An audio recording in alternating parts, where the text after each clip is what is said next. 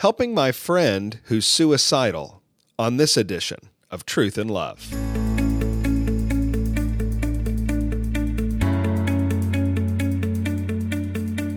I'm Heath Lambert, and you're listening to Truth and Love, a podcast of the Association of Certified Biblical Counselors, where we seek to provide biblical solutions for the problems that people face.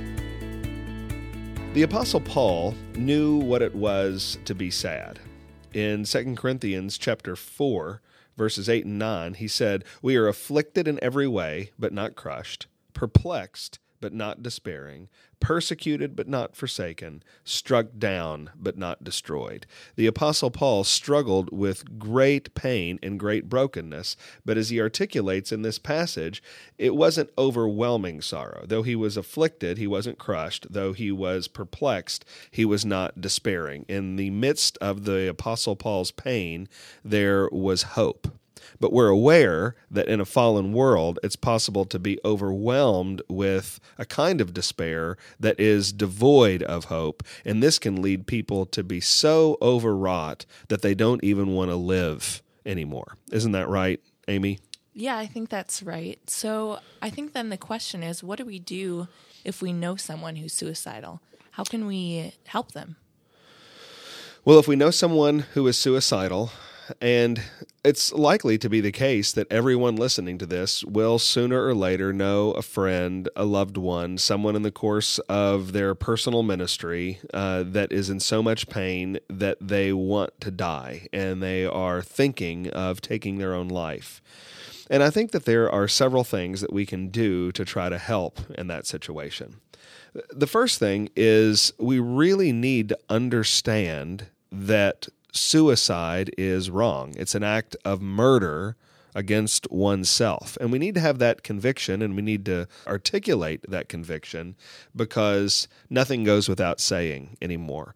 In a world where there is assisted suicide and euthanasia, and that phenomenon is going to grow and expand, we need to agree that it is wrong to take the life of a human being, even if the human being is ourselves. That's wrong for at least two reasons. Number one, human beings are made by God in His image. We bear His likeness. We represent Him to the world. We are the crowning achievement of God's creative work. We are the pinnacle of creation, and human life is to be protected at every point in development, and no human being has a right to sniff out an image bearer, again, even if the image bearer they're talking about is themselves. So because we are such precious and priceless creations, our lives need to be protected, and also because of the sovereignty of God. It is God who has the right to take life. In Deuteronomy chapter 32, verse 39, it says, "See now that I am He, and there is no God besides me. It is I who put to death and give life."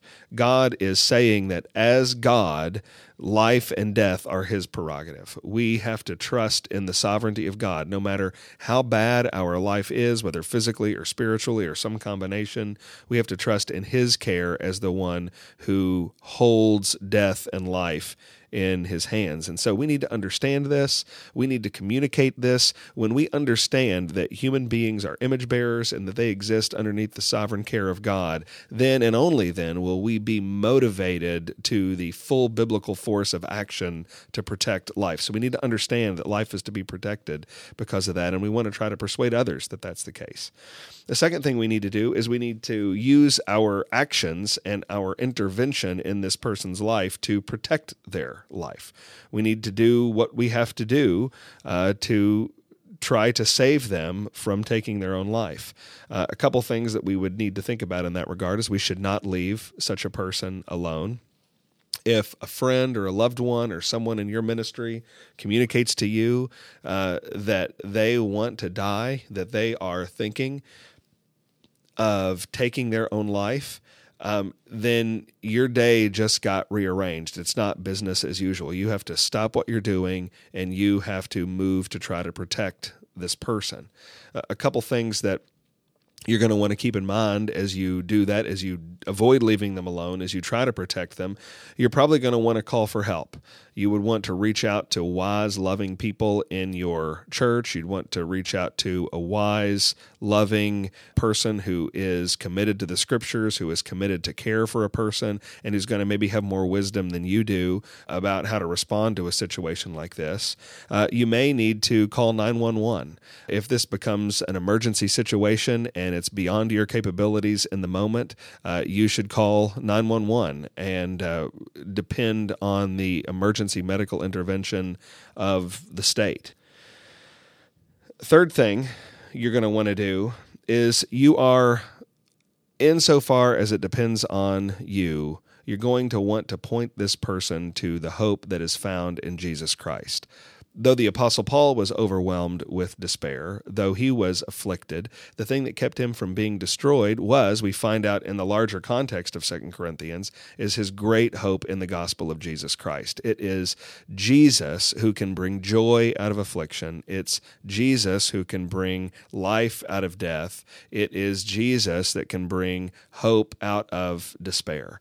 And so we want to point people that, hey, I get that your life is difficult. I understand that that is hard. I might not understand the experience of it, but I can listen to you and understand that this is an overwhelming problem. And many of us have had overwhelming problems in our life as well. But no matter how serious the problem is, we can point them to Jesus Christ, and the hope that we can have in Him is something that is greater than the despair that we experience. So the hope that's in Jesus is greater than the despair that a suicidal person might be experiencing. And so we want to point them, hey, if you would trust in Jesus Christ, if you would draw near to Him, there is more hope for you than you can imagine. There's more joy for you than you can imagine.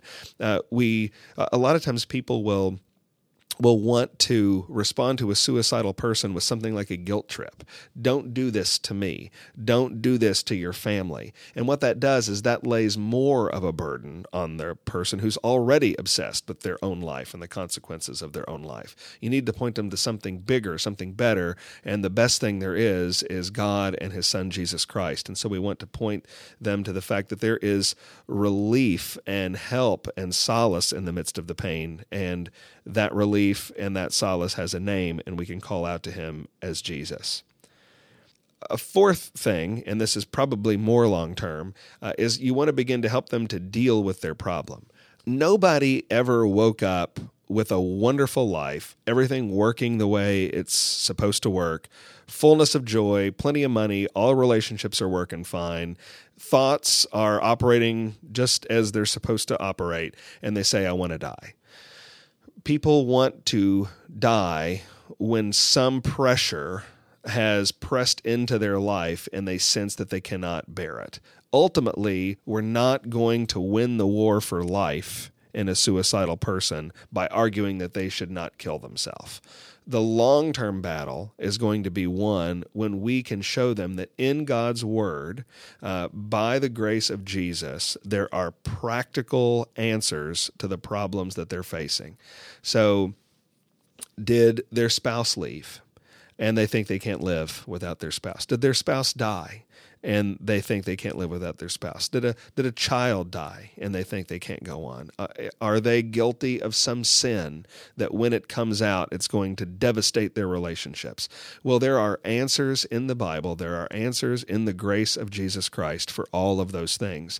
And so what suicide risk is it is a call for Christians who are engaging in a troubled world to know God's answers to problems in a fallen world that are so severe that it makes some people want to kill themselves. The ultimate answer for that is trust in Jesus Christ. But that ultimate answer gets worked out into a million different specifics in the pages of Scripture. And so we need to be people who are diligent to study the Scriptures, who are diligent to understand the problems of people who are so troubled they want to die, so that if God places us in a situation where we're called to help, we know how to match troubled people with the specific grace of Jesus to turn them from thoughts of death to thoughts of life. You're listening to Truth and Love, a podcast of ACBC. One of the functions of this podcast is to answer the questions you have about life, counseling, discipleship, and the challenges we all face in a troubled and broken world. We want to hear from you. If you have questions or topics that you'd like for us to address on the podcast, you can email questions to truthandlove@biblicalcounseling.com, or you can ask us questions at our Twitter handle, ACBC, #truthandlove. And if you'd like more information about the ministry of ACBC, you can always visit us at www.biblicalcounseling.com.